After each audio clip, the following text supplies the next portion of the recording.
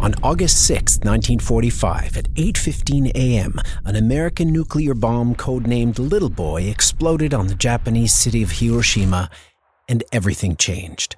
The war was over, babies were born, and Pax Americana set in. 50 years later, I graduated from college, and they called it the end of history. Globalization had flattened the world, capitalism had set us free, and we were all equal. Well, some of us were more equal than others.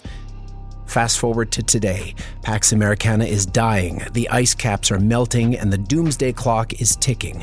What the is happening? I'm Rick Miller, and welcome to my podcast, Xing the Gap.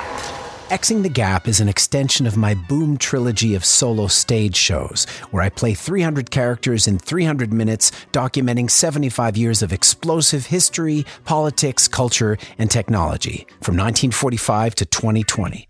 It's about the big stories that have shaped our world, from Hiroshima to COVID-19. But it's also about family, and I use the personal as a point of entry into the bigger picture. In Xing the Gap, I'm not the performer, but the host of an intergenerational conversation about the big questions. Who are we? Where do we come from? Where are we going? In each episode, we'll have one Gen Xer, that's me, one baby boomer, and one millennial. And through the lens of history, we'll discover how little we actually know about each other and how differently we see the world. That's the gap in the title. But together, we're going to build bridges of understanding, find a shared humanity, and save the world from itself. Boom.